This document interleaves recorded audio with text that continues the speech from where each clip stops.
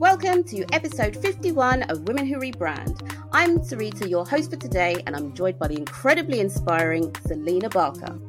Selena is a life design and career change coach, author of Burnout, creator of the Audible series The Career Change Coach, and founder of Project U and the Goodbye 2022, Hello 2023 Journal. Selena has been captivating audiences from all over the world, from business giants such as Google, HSBC, Soho House, to countless other organizations, sharing her expertise in burnout prevention, stress management, energy optimization, and designing a life that allows for both success at work and in your personal life. Today, we'll be discussing all things burnout, from career changes to work-life balance, as well as learning about Selena's own strategies for avoiding burnout. We'll also be exploring how businesses can implement strategies to avoid burnout and how we can create a healthier work-life balance. So, grab yourself a cuppa, make yourself comfortable, and get ready to learn about how to place those healthy boundaries once and for all. So, hello and welcome, Selena. I cannot wait to talk to you about burnout because, as we were saying just before I hit record, this is like the time. We're recording in March, FYI, for those of you listening. This comes out later on in May, but March is notoriously like burnout season, right? Burnout season. March and April. It's not official, but I've definitely noticed it since I've really been focusing on burnout for the past sort of 4 or 5 years, that come March and April, and you could even say into May, that a lot of people are on their knees, they're burnt out, they're exhausted. And my theory is because we have been pushing through here in the Northern Hemisphere anyway, those that are in winter have been pushing through. I mean, we've been in winter now for about 6 months. It takes a lot of extra energy at a time when you're supposed to be hibernating. But, you know, work doesn't slow down just because it's winter. But naturally, that's what we should have been doing. And so we've been pushing through. We've used everything up that's in the tank. You get to spring. It's spring energy. It's like, let's go, go, go. And everyone's just like, I used it all up. I'm exhausted. So it's really, I mean, we've got a huge problem with burnout anyway in our society. It's definitely... It was already massively on the increase before the pandemic. I think people came crawling out of the pandemic with burnout, like levels of burnout at an all-time high. And it hasn't massively dipped back down. So, you know, but add on top of that, the fact that we should have been hibernating in winter rather than, you know, working away and having Christmas and all the rest of it. Yeah, people are tired. I like this whole concept of hibernation in the winter because I don't want to go out anywhere. I don't want to do anything, which obviously makes it a lot easier if you work from home like myself. However, it's like kind of, is it in Spain where they have siestas in the summer? Because I'm often tired when it's really, really hot weather. I can't go full pace because I'm like, it's too much. So, like, when is the perfect time to work? Or, well, okay, not work, be productive. Well, I think the number one thing, the reason why so many people are burning out at such huge numbers is because we're in this whole new digital age where kind of post-industrialist time where we've started to confuse ourselves with machines and think that we're supposed to be able to operate like machines. A lot of people are competing with their jobs with machines. Yeah. You know, so now if you look at the way we view productivity, the idea that the harder you work, the more you do, the longer hours you do, and it is still glamorized. We are doing a lot to shift that in our culture, in our society, and for sure we are, but there's a long way to go. But this idea that the more you work, the harder you work, the longer hours, the more you will put out into the world, that's wrong. You know, all the studies show that actually the people who don't take breaks during the day, even though they've worked longer hours than their colleagues who do take breaks, it's the colleagues that took the breaks that will have got more done at a better quality by the end of the day. But we're not being taught. Yeah, exactly. But we're not being taught that stuff because we're not machines. We are animals. We are totally affected by our environment, whether that's seasonal environment, with the fact that it's cold outside, whether we're affected because we've got loads of noise around us and we can't focus and concentrate, or whatever it might be, or our menstrual cycle, or whatever it might be. We're affected by so many factors.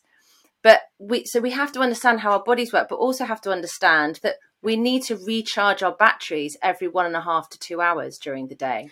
So if you're sitting at a desk, every 1.5, I know. I'm getting a bit shocked then. 1.5 to 2. Okay. That doesn't mean you need to go and have a nap. Doesn't mean you have to go off and take an hour, but literally 5 minutes, step away from the screen. Your brain needs to do it. Step away from the screen, change it up. So, for example, I work from home most of the time now. After about 1.5, 2 hours, your brain naturally dips. I'm diving straight in, aren't I? Giving you all the information. Give it to me. Give it to me. I'm loving this. Yeah, I need this. Your brain, and this is all stuff that I discovered when I was researching to write my book, Burnt Out, because I had been helping people I've been a career change coach now for the past 16 years.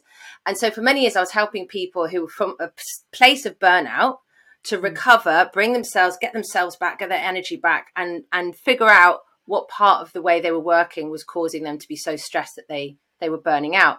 But I didn't know the ins and outs of how the human body operates, how it needs to be to thrive, what we need to give ourselves in order to thrive. And what I discovered was the way that we work and our understanding of productivity goes completely against what we actually need in order to thrive. And when we think, oh, that person who's valiantly at the desk working all hours, barely getting up to, for a toilet break is the one who's like smashing it. When you're in that state of stress, the only way you can operate like that is putting yourself into fight or flight. When you're in that stressed out fight or flight state, your IQ drops. You're stupider. You make more mistakes. You get tunnel vision. You cannot access the part of the brain where your intuition, your creativity, your rational thinking, it operates. You can't access that part of your brain when you're in a state of fight or flight. So the idea that I'll just keep pushing through, do these long hours to, really smash it and succeed at work is so wrong. So we have to take these breaks every 1.5 to 2 hours, and it can literally be 5 minutes. I'll get up from my desk. I'll go and put a wash on. It doesn't have to be like, I don't have to go and put my yoga clothes on and do a 2-hour yoga session to recharge my batteries. I can go pop down the road, get the milk, put a wash on, fold some clothes. It doesn't have to be glamorous, but what it means is I've stepped away from the screen. I'm now in an automatic kind of rhythmic meditative state with what I'm doing, not really having to use much thinking, problem solving as I put stuff into a washing machine, but it gives my brain a chance to take a breather, take a step back, recharge. I'll come and sit back down, have water, and then I can go again. And so it's just recognizing that we are not machines and that we need certain things as we work throughout the day to help keep ourselves topped up. And then you get into physical energy, emotional energy, mental energy, and all of that stuff. But we do actually know how to do this stuff. And once you understand it, once you give yourself permission to help yourself to thrive, it's all stuff we know how to do. It's not about learning new things. We are designed to thrive. Our bodies and our brains are designed for it. And burnout is your body and your brain's way of going, stop. That something has got to change. This is not working. Your body is just flooded with adrenaline for far too much of the day, because that's ultimately what burnout is. It's being in a stressed out state for a prolonged period of time until your body just pulls the plug. I'm out. Done. We're on strike. But that's surprising. So obviously, I know about the whole concept of burnout, and me, because of the type of way I work, and I've got ADHD, I'm always go, go, go. These thoughts don't switch off. And because I have kind of placed myself in a job that I enjoy, that's my problem. So I'm actually enjoying work. So if I'm enjoying it, I don't tend to stop. But what you said about burnout, it's not just the end result. It's the constantly not giving yourself breaks and everything like that. You're not going to be productive. So that's kind of part of it as well, right? So as in, you're not going to be productive if your brain has switched off because you haven't given it a rest. Yeah. So I go into companies a lot, and I do these trainings and I talk about burnout. And you go into companies where people are like, they have been hired because they are driven and they are ambitious and they like to get results. Yeah. right? So Yeah. me going in there and showing them a way to protect themselves from burnout that's going to be about slowing down, and maybe you won't be so productive, but that would never work. So what's really works is the fact that what I discovered through my research was that if you learn to manage your energy, not only do you protect yourself from burnout, not only do you get to really enjoy being in your body, being in your day, like you feel energized, you feel calm, you feel focused. But if your whole agenda were purely, I want to learn how to be my most productive and perform at my best, you'd learn the exact same thing. So the ingredients you need in order to thrive and feel good are the exact same ingredients you need to be your most productive and perform at your best. And it's all about managing your energy and learning how your body actually works and how to keep yourself topped up. And I've got a lot of my loved ones have ADHD. And I think, well, two things you got going on there. So the ADHD, I think, can really have a tendency towards burnout because just because of the hyper focusing, the sort of stress levels. But also, loving what you do. And I write in my book, I saw my dad have a nervous breakdown, massive burnout when I was 12. Oh, wow. So I always knew, watch becoming completely consumed by work. So I was like, I know what I'm going to do. I'm going to find work that I love. Yes. And then I'll be busy enjoying it. That's not going to burn me out. Oh, hold on a second. Actually, if anything, it made me worse. So I had the workaholic tendencies that I inherited from my father. And I loved my work. It made me even worse. So these were in the days when I didn't know anything about managing your energy. I didn't know how to look after myself. But well-being was something that other people did. It was like a hobby. Yoga or something. Do you know what I mean? Like either you do it or you don't. And I didn't do it. I was like, that whole thing is like, I'll rest when I die kind of thing. I was in that, headspace. And so I did used to burn out. I'd have what I call mini burnouts. So not severe ones, but I'd have get these points where I just frazzled, burnt out, pick myself up again. But I just found myself in this constant cycle. And after a few years, I was just like, I can't keep doing this. Like this can't be loving my work this much can't come at the cost of my well-being. There has to be another way. And so that's what sort of really set me off on this journey of like, right, I want to help myself. And then more and more people were coming to me because they were burning out. And I was like, I'm seeing more and more people around me burning out. What is going on? And why are we normalizing it? And not even normalizing it, but wearing it as a badge of honor, glamorizing it a bit. Like, oh my God, I'm so busy. I've got so much going on. That we've got to watch where we start to,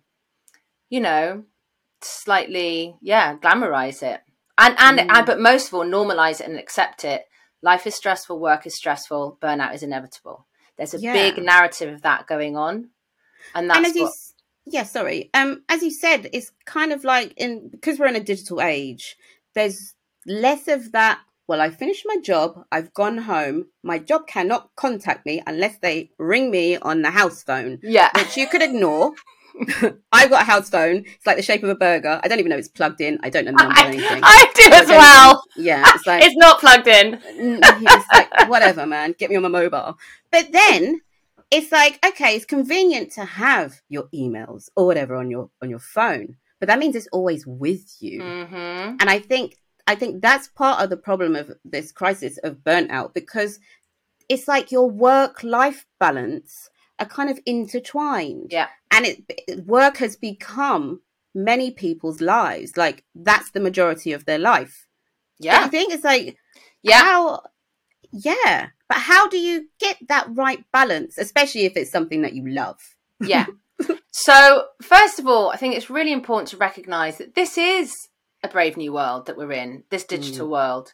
So like our parents' generation didn't deal with this when they were our age. They didn't have that. They didn't have their smartphones with their email on it and everything. Like you say, you went home, unless someone's calling on your landline.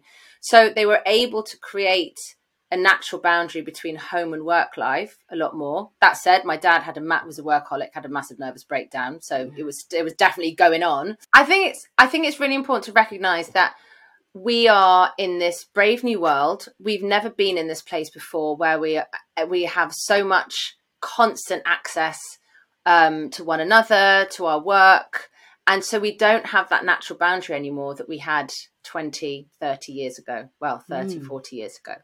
So it's really important to have some compassion and to recognize that we are now having to learn how to put in place those boundaries. So, for example, making sure that that you actually do have a time in the morning, in the afternoon and evenings where you create these transitional periods, going first of all in the morning, okay, I'm coming out of home mode, coming into work mode, if you need that sort of motivation.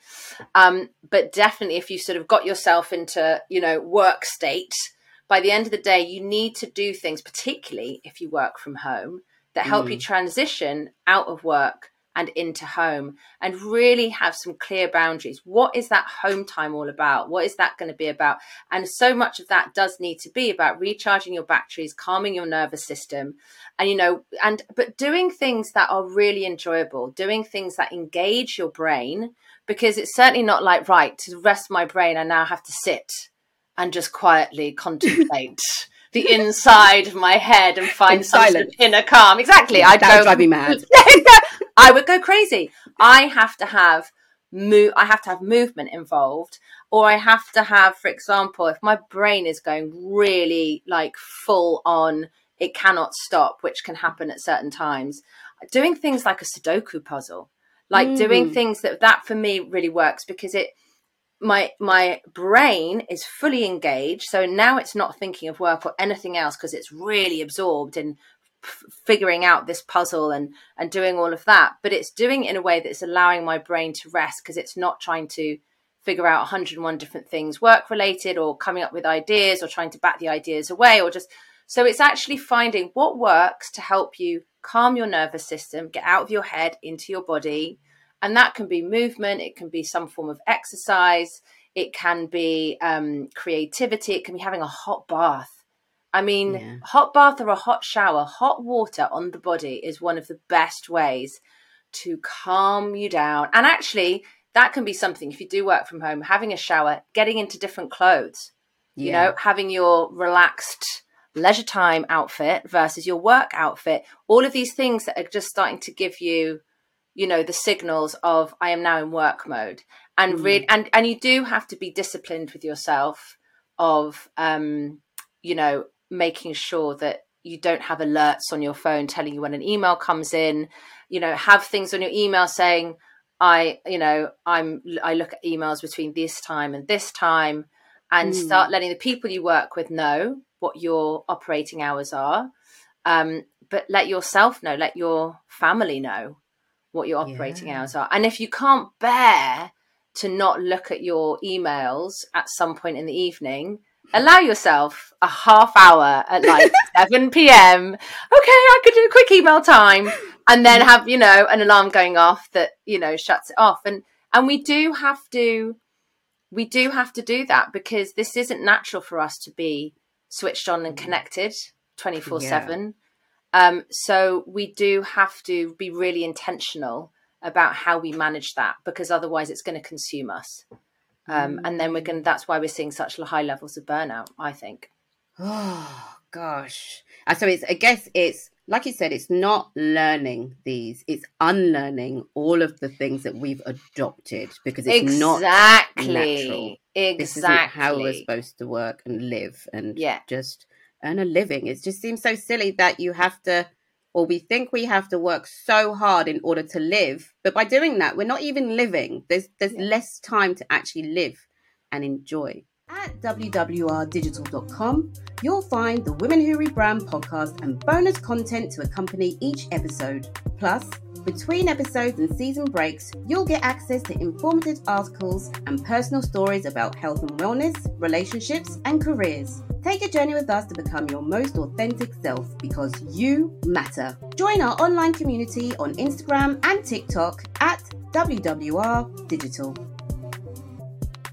So your book, Burnt Out, which I have been enjoying, and thank you for doing an Audible version. Every time I get a book, I'm like, yes, thank you, because I'm not one that can sit down and read a book. Absolutely not. I'll read a page and I'll be like, I literally can't remember what it says. I cannot. It's gone. So when I've got my Audible book, that's when I'm doing as my husband calls it, like design work. So design on computer or going for a walk or cooking. So that's my like little enjoyable thing. But I love the phrase that you've come up with. I think you've come up with it. I don't know if you can give them props if you have. Oh, the yeah. Shitty committee. So I didn't actually come up with that. Okay. My friend, but I seem to be the only person that uses it, and everyone does think I came up with it. Apparently, Robbie Williams came up with it, came up with this idea of the Shitty committee, and it's what you call the name for the inner critic. But I love it so much because people just get it instantly, and there's a sort of humor to it that can really help you to laugh at it, and that's actually really important. Because the inner critic, and I think that term really sums it up as well. Mm-hmm. But what I love about Shitty committee is it helps us to laugh at it. And by being able to laugh at it, we can get a bit of a distance from it. And the whole idea with the Shitty committee, with that inner critic, it can have a really strong hold over us. And so to start to turn the volume down on it, which we need to do to be able to feel calmer, freer, and be able to actually go out and follow our dreams and do the things we want to in life, we need to learn how to turn the volume down on it. We can't get rid of it altogether. It's inbuilt. It's an important part of our system. It's how we survive to this day, by being very cautious, very risk averse. But it's like the ultimate party pooper. It's like, oh, here, all right, Shitty committee, what you get to, wow, I don't know if that's going to work. Remember, like, it's just like, and so as human beings, we don't like anything unknown. We don't, we don't like to step into the unknown. It's terrifying because there could be danger there. And so we've got this inbuilt risk assessment part of us with the clipboard. So I like to call it the Shitty committee, because as soon as you can start laughing a little bit at it, then you start to kind of, it starts to lose its power and control over you. And so it's to really explore. The way I talk about it is nowadays actually is, because I used to talk a lot about, listen to what the Shitty committee is saying, and then prove that what it's saying is not the truth. Because what we think, it's always backing up what it's saying. You can't do this. You're not good enough. And here are all the reasons. Look at all these things that happened in the past that can prove that. So a great way is to turn around and go, hold on a second. No. Because that, say, for example, you can't career change at this age. Who could you, like, it's too late. Hang on a second. Wait there. Look at all these examples of people who are older than me that changed career, who are in a very similar position to me. So that's one way is to prove that what the Shitty committee is saying is not the truth. But actually, I'd go a step further now and say it's really important we become friends with our Shitty committee. It's not about pushing it away. It's about going, okay, let's hear what you've got to say. And you know what? In some situations, it might have a point. Might be like, you haven't got time for this. Okay, well, let's actually have a look. Because if you're anything like me, I like to think I can do it all. And I want to do it within the next 3 months. Otherwise, it's too far in the future and it's just not good enough for me. Yeah. So I will pile way too much on my plate, be completely unrealistic about what I can do. So if my Shitty committee is saying, you do not have time for this, then I'll go, okay, well, actually, maybe let's actually have a little look at what I think this could take. Well, if I give it a bit more time, is my Shitty committee going to back off a bit? So sometimes what it has to say, but sometimes it is just filling us with doubts and fears. Sometimes it's the voice of people in our past that were mean to us, that said horrible stuff. And it's just sort of being, carrying it through. So it's a real complex part of us. And sometimes this is the stuff you're dealing with through therapy. But sometimes it's actually just going, I get it. I hear you. You're scared. It's totally natural to be. You've got to have a dialogue with it sometimes. It's totally natural to be scared. But we're going to do it. I'm still going to do it. And if I need help, I will ask for help. But I'm going to give it a go. And, whatever it is you're worried about, what if the worst case scenario happens? We'll survive it. We'll be okay.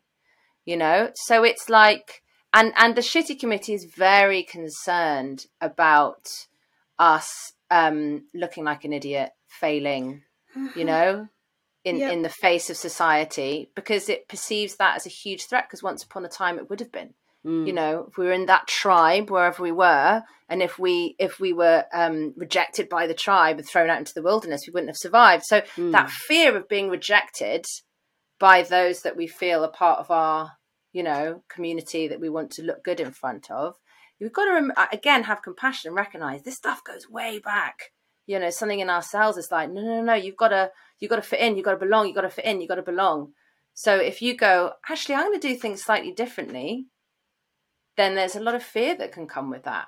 So if you're going to live a life that you create, a life lived to your own rules, and you're going to dare to go after your dreams and be a bit different, then you have to get used to being with your shitty committee, because it's not going to go anywhere. It's going to be freaking out all the time. I think that's why I liked that phrase, because I could visually imagine me on a stage and like a whole audience sitting there with all these different persons, like little me, that person from primary school, that family member, but then all the different versions all have something to say. And yes, there is someone that is sometimes making sense. Like you said, you're doing too much. Maybe you shouldn't wear that skirt because it's a bit cold outside. So it's like, listen to what they've all got to say, and then they can take a vote, right? That's how I took that. So that's why I loved that phrase. I'm like, okay, you lot are there for me, but some of you need to be ignored. You're not allowed in the room next time. Exactly. So, yeah. Like, ultimately, the shitty committee is there to keep you safe. It doesn't care about you being happy. What has that got to do with it? And if you sometimes think, a lot of people will say that their parents operate like that.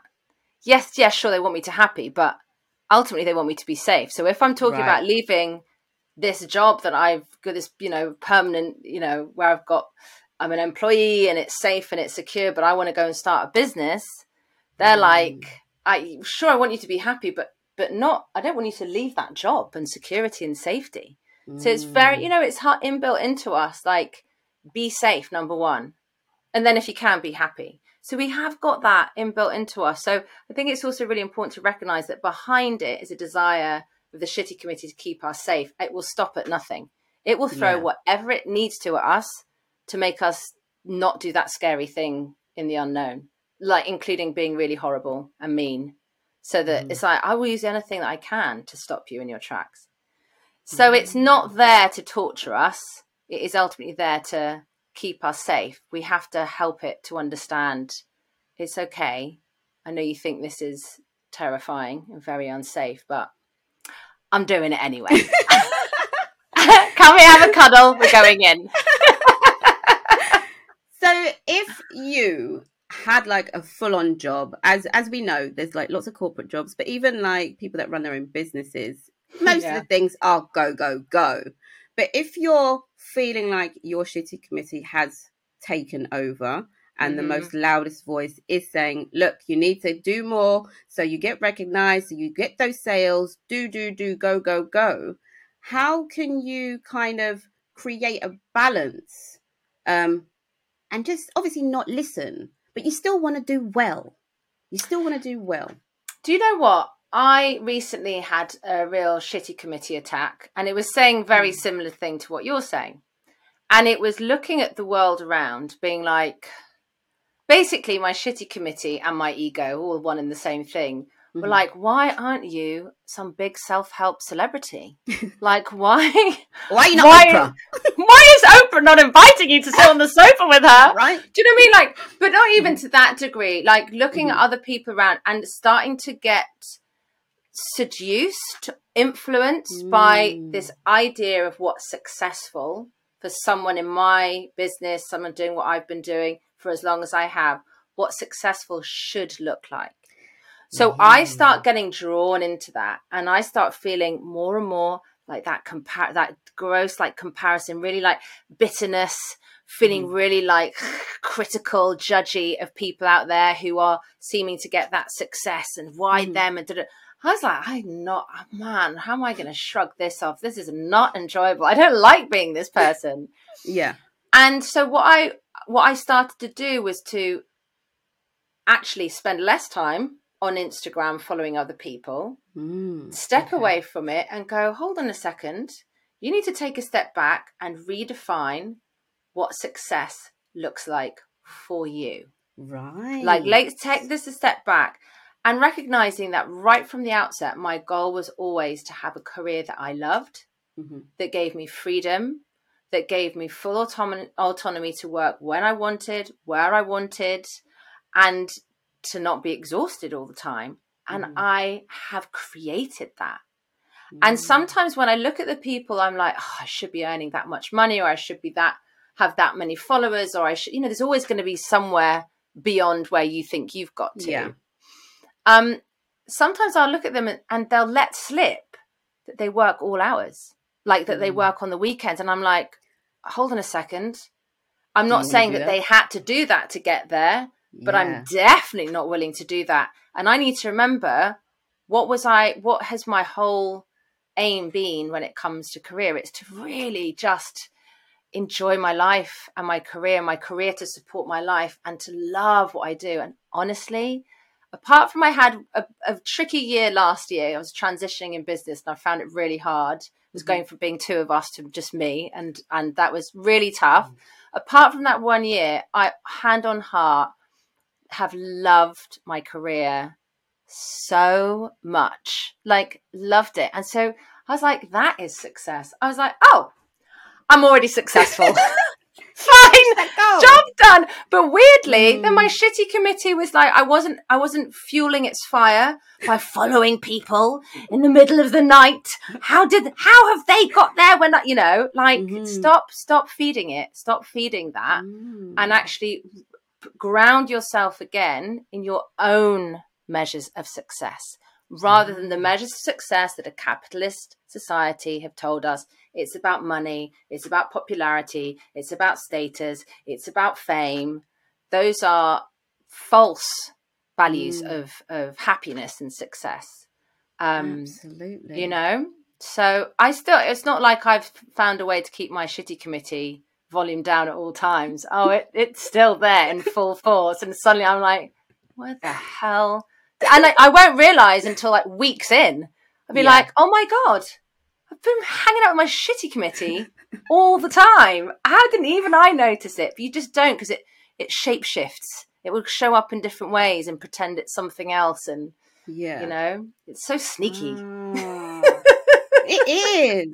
And another place that they come in, like you mentioned, that career change, because I think that can be difficult. And especially as you possibly get older, and generations before us didn't tend to switch careers. You might have changed jobs, but it's like an actual career, like you studied for it. You've worked there for 20 years, so you know the ins and outs. But then again, it's going into that new thing and some kind of change. And I think that's when a lot of the time your shitty committee can be the loudest as well. Yeah. But how do you deal with actually changing careers? I've done it many times and I'm like, let me dip my toe in there and then get a bit obsessed, so I learn everything in like the first 2 weeks. But that can be quite scary to a lot of people, actually changing careers. Yes. Especially if you're older, right?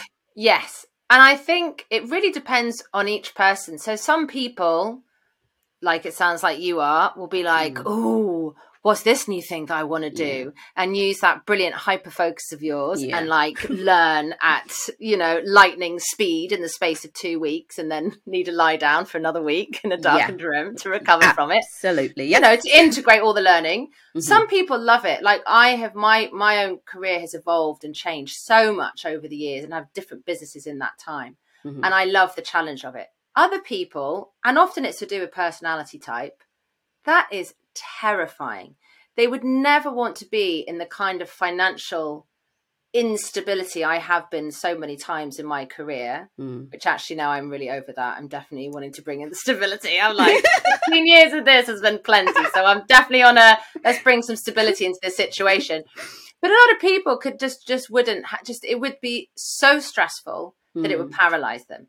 So, and I remember one client coming to me and she said, look, I feel like I'm standing at that really high diving board in a swimming pool and I need to just dive off the end, but I'm so scared. I want you to come and just push me off the end. And I was like, I am doing no such thing. Right? I was like, I'm going to climb up that terrifying ladder, which I never actually did in real life. I'm going to come and take your hand.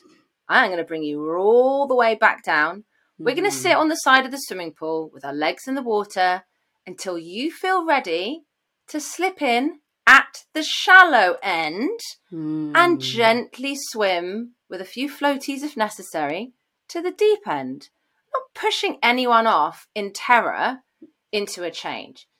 But some people, they want to be at that top diving board. They want the thrill of it. They want to be like, I quit. What are you going to do? I don't know. I'm going to figure it out. And that gives them a real buzz and a real lease of life. So everyone's different. And you've got to find a way of making that transition so that you can never be certain. There can never be, here's exactly how I'm going to do it. I'm going to follow these steps, and here's I'm going to change career. You're going to have to get used to it's going to be unknown, and your shitty committee is going to be calling a lot of emergency meetings, but you need to do it in a way that it isn't paralyzing. And that you can. So if someone's like, I feel excited, also a bit nervous, I'm like, perfect. If they're like, I'm terrified. I can't even look at it. I can't even take one step. Okay, then we need to reassess and do this in a gentler, slower way that doesn't feel so unsafe to you. It's just recognizing, and I love that. I love navigating change. And by the way, I'm not very good at navigating. I'm not very good with change either. I find it really anxiety inducing. So, you can't get around that. You can't get around the fact that as human beings, we naturally find the unknown. We find change very scary.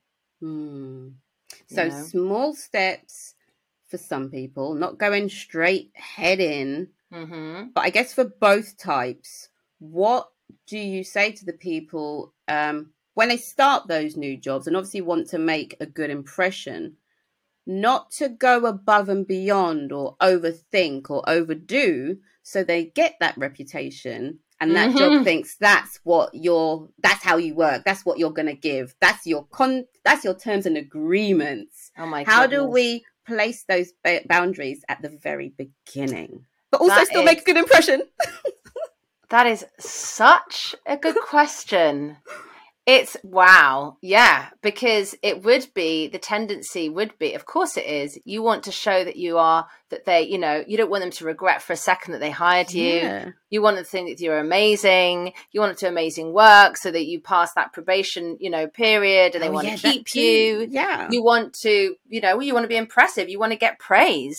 You want people to be happy with you. You want validation. All of these things.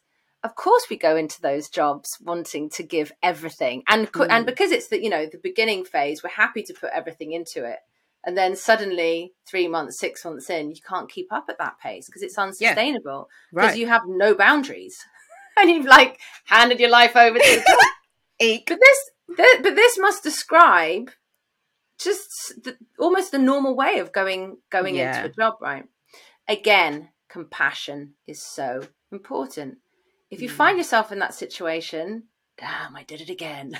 It's just you did because you also, as well as, yes, because you wanted to do a really good job and you were afraid that if you didn't, what if you get fired and you need this job and you need this money and rising cost of living and panic, all of that has to play as well. But also because you're dedicated and you're hardworking. And, so to have that compassion while you do it.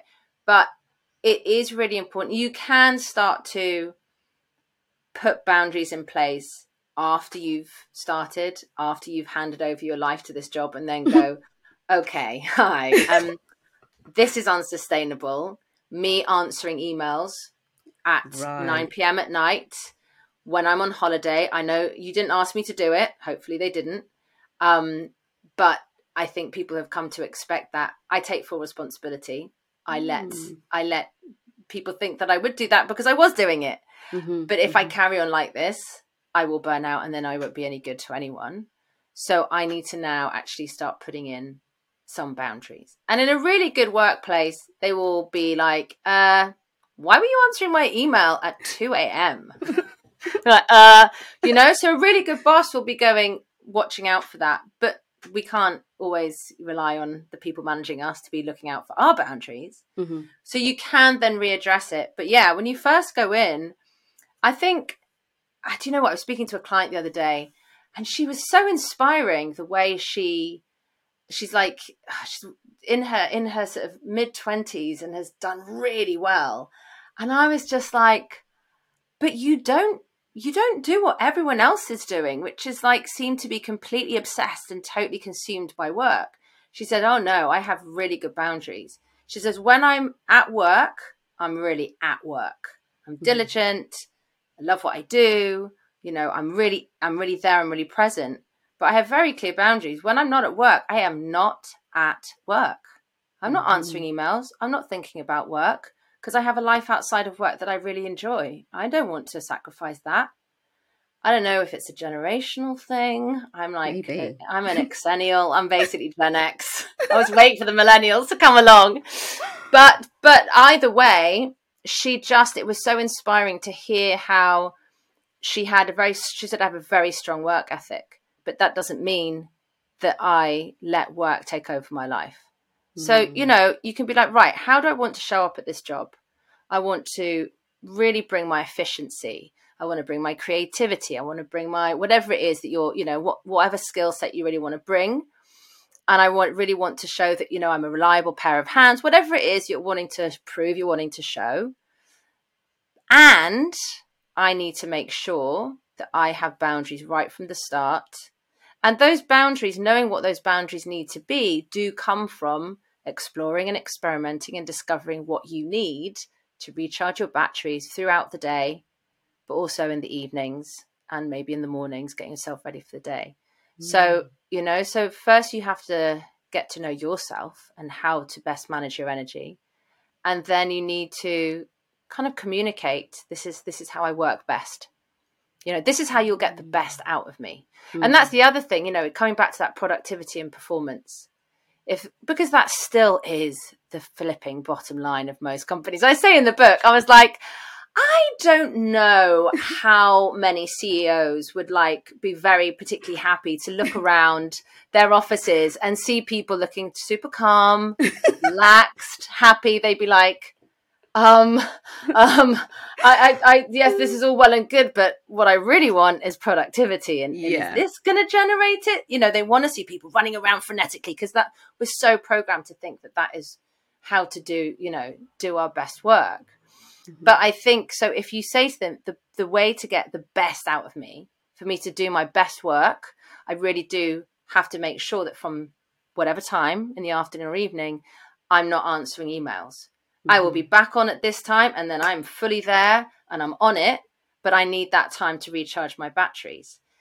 These days, if there's a company that doesn't have that I mean, I have literally spoken to companies, big, well-known brands, who have laughed at me when I said that, not laughed at me like that, but laughed when I said, you cannot be answering emails on holiday. I was just like, what? And they went, well, you go tell the C-suite that. And I was like, why? What am I even doing here? What am I? There's pointless me telling you how to manage your energy when you don't have the backup of those at the top. Yeah. If they're not, but I'm glad to say that the majority of the big companies that I've gone in and done workshops and done trainings, they have a very open. I mean, I asked someone the other day, I said, look, how are you guys on the whole answering emails? Do you want people to be answering emails at any time of day? Or are you okay if they're have a boundary, I don't answer from this time? And they were like, everyone needs to be flexible because some people might be like, well, I go and pick up my kids. So I actually do like to do some emails at between 8 and 9 p.m. because, you know, I move things around, so I want flexibility. And I said, so do you want me to be saying that? Or do you want me to just keep stum because actually you like having people on 24/7? They're like, no, say it. But, you know, you've got to check because there are still some companies that do want their employees to be available 24/7. I don't want anything to do with those companies. And I was relieved to hear that they were like, no, go for it. Say that we need to put boundaries down around email communication. So there's definitely changes, there's definitely shifts, but it's going to take time. And, you know, what I say in Burnt Out is that change, that cultural, societal change, it's not going to happen in the next few years. It's going to take probably a few generations to get to a good place. But does that mean we can't thrive right now? No. What it means is we have to take it into our own hands and learn what we need in order to thrive and then find companies where we actually can do that. And there are more and more companies where we are able to do that. Yeah. And it's funny that you mentioned the fact that, you kind of questioned, are the bigwigs or the CEOs going to be in your talks and stuff? Who are you actually speaking to? Is it the whole company? And does it reach that level so it is actually recommended and they adopt those things and make those changes? I did a talk recently at a big global bank, very well known high street name, but I can't name them. And one of the heads of came and shared her story about how she had burnt out. And this is why we were having this talk today with me talking about burnout, because this is something that we really need to address, and we need to recognize how easy it can be to get so consumed and not look after our well-being and burn out. I was so moved because I was just like, she was so vulnerable to share her story and she wanted to share it as an example of what will happen. And they were really dedicated to putting in the infrastructure. They understand some seasons are really full on, really busy, but we really need to work together to find ways. And they were talking about the best thing to do is perhaps work with each team figure out how to do it, rather than a blanket, this is how everyone's going to do it, one size fits all, because it doesn't work like that. So work as teams with the personalities in those teams, with people with, how they like to work, and figure out how you're going to do this in a way that you guys can look after yourselves, particularly in the busy times. It was really moving. I was just like, oh, this really gives me faith. Of course it was a woman. Making those changes. But it was a big bank, and I was just like, and in some ways it's like those sort of the corporate finance world, I think, are taking it more seriously than, hospitality is. Whew. Yeah. That media and entertainment. Oh my goodness. Wow. Yeah. TV, film, hospitality, obviously NHS. But those are the places where burnout and teaching. Do you think that's got to do with the level of money as well? Because a lot of, I know, because I used to do fashion and stuff like that, and as a freelancer, it was like, well, I have to be the best to get that job. I have to stay on this job because everyone else is. If I leave, then we can't finish this music video. So do you think it's kind of got something to do with the level of money that you earn and the possibility of getting those jobs? I think do you know what? I think it's, like I say, the financial world, there are people making more money in there than any other. Yeah. But they do seem, from my experience, to be more invested in creating work cultures in which people can thrive, and flexibility and all the rest of it, than the creative and music industries. Those ones are so interesting. And it's because, these are cool jobs. There's a scarcity. Look, oh my goodness, we can really open a can of worms here. But when there is a master-servant relationship in which there are in so many, hierarchy, patriarchy, white supremacy, it's just capitalism. So you have this hierarchical structure in so many ways. If you are made to feel that you should feel grateful for having that work, that there is embedded into the sort of structure a thing of competitiveness, the best get to the top, then you're going to do whatever you can, whatever you think you have to get ahead in that kind of dog-eat-dog world. I've never said that phrase before. Well, I'm glad I was able to do your first. Yeah. I don't even know what it really means. But so you've got all of that going on, and it does come from this. Yeah. That sort of master servant, those at top and everyone else having to scrabble around to sort of, and that sense of competitiveness, that sense of scarcity. So when something is seen as really cool, everyone wants the cool job. So you're going to have more people going for it than there are positions. So then that's going to create, a competitiveness and then a willingness to sacrifice your well-being. Meanwhile, with NHS and anyone in a care industry, teachers, their whole, it's founded on the premise that people are willing to sacrifice Yeah. their lives to care for others, because we've got this deep-rooted narrative that, particularly for women, but I think women and anyone in a caring profession, that you should be so fulfilled by looking after the needs of others that should just magically fill you up.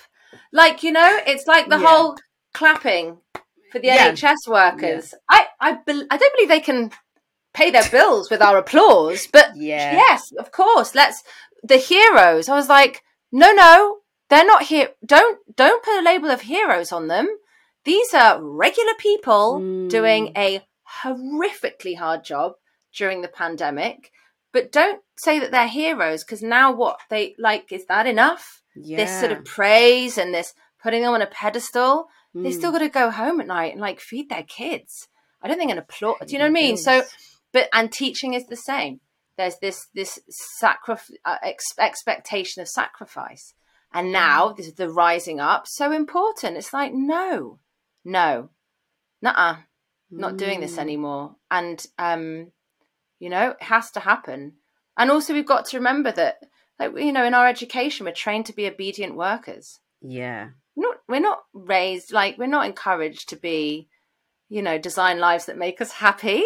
When was that class at school? I mean, I wish it was. They could have incorporated that in PCSE or whatever it was. Wow. Yeah. I think a lot of things have changed since lockdown. I think the whole world was forced, whether they liked it or not, to at least slow down or stop completely. And I think that's when a lot of people recognized, you know, there's more people working from home, because before it's like, well, of course you can't work from home. You're not going to be productive. You're not going to be working. And we disproved that. So I like the fact that there are companies out there who are actually giving a nod to the whole burning out and self-care and promoting well-being, because I think I know in the long run, you know, that way of life is sustainable. You're going to get more from someone who's happy, because they're going to be with them for longer. They're not going to crash and burn and have to take 3 months off, unsigned off, still getting paid, because, you know, that's going to actually happen. And that is the bit that they're actually listening to.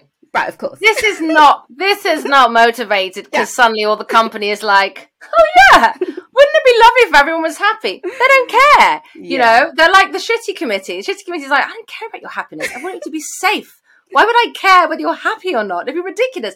Companies are like, oh yeah, sure. Yeah, no, we'd love everyone to be happy. I don't care. We just want you to be, we don't want to have to be paying. You know, if you've got a revolving door of people leaving because they're, you know, millennials, like all the statistics show, the number of millennials, that was the first generation where they were like, no, I'm burnt out. I'm not going to stick around. So if you've got a company that's got a revolving door, the cost of having to hire new people is not worth it. So it's more cost effective to really invest in helping your employees be happy and healthy than it is to keep hiring new ones. So it does hit the bottom line. And it also, there's now so many statistics coming up of like, if people can tell that the people at the top are just giving lip service and they don't actually care, it's gonna make it. You can't fake it. You cannot fake it. They will be able to tell. Burnout, you know, burnout levels will be high. Therefore, your retention won't be good. Therefore, so you have to. They are being forced, you know. And then you had the Great Resignation after the pandemic, and I think that's because first of all, people were back at home realizing what they enjoy about life, but also they were exhausted. So they're emotionally burnt out. They didn't have anything left in the tank, and so there was an inability or an unwillingness to put up with a lot of the crap we used to put up with before, because they couldn't do it anymore. They were like, no, not after all that we've been through.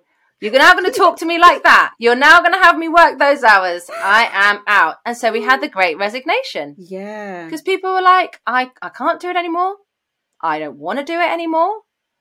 And I know that there are other ways. So the hospitality industry has been so affected by that, because that is a hard job, you know, and they do really, a lot of places, they do ask you to basically hand over a lot of your life. Yeah, and put up with so much crap from people as well who think they can just speak to you anyway. And it's like, well, actually, no, you should actually be nice to them. Like, yeah, you don't really have to be mean. But yeah, it's true. I think that's what I love about millennials. Like, I just find them so brave just to be able to turn up to a job and be like, do you know what? I'm not coming back.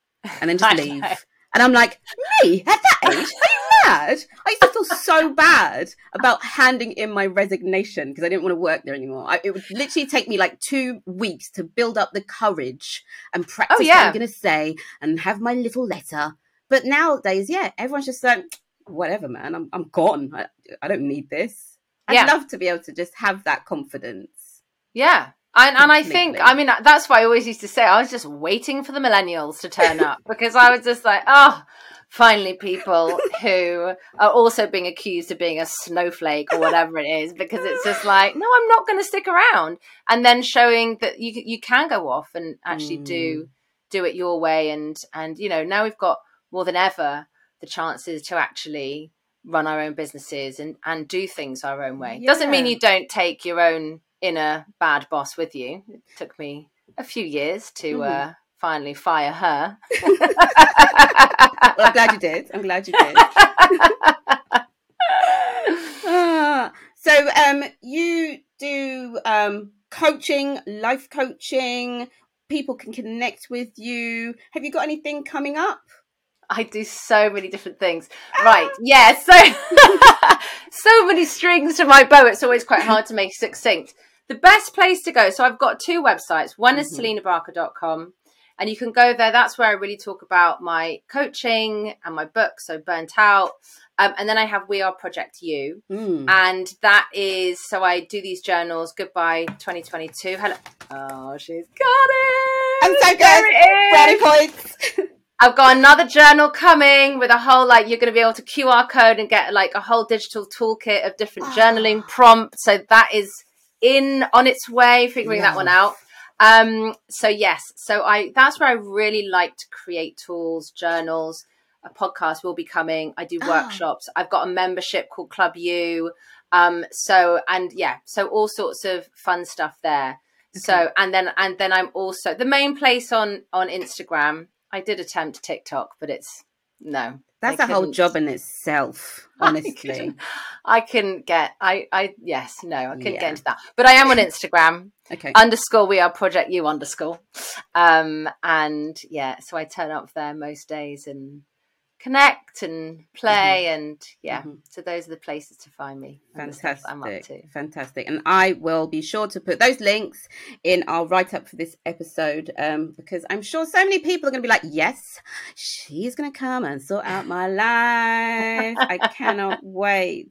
I think that's one of the things that that's on my list, like a life coach, just someone to like, just here's everything, take this, do whatever and give it back to me so I can actually live my life on purpose. Please.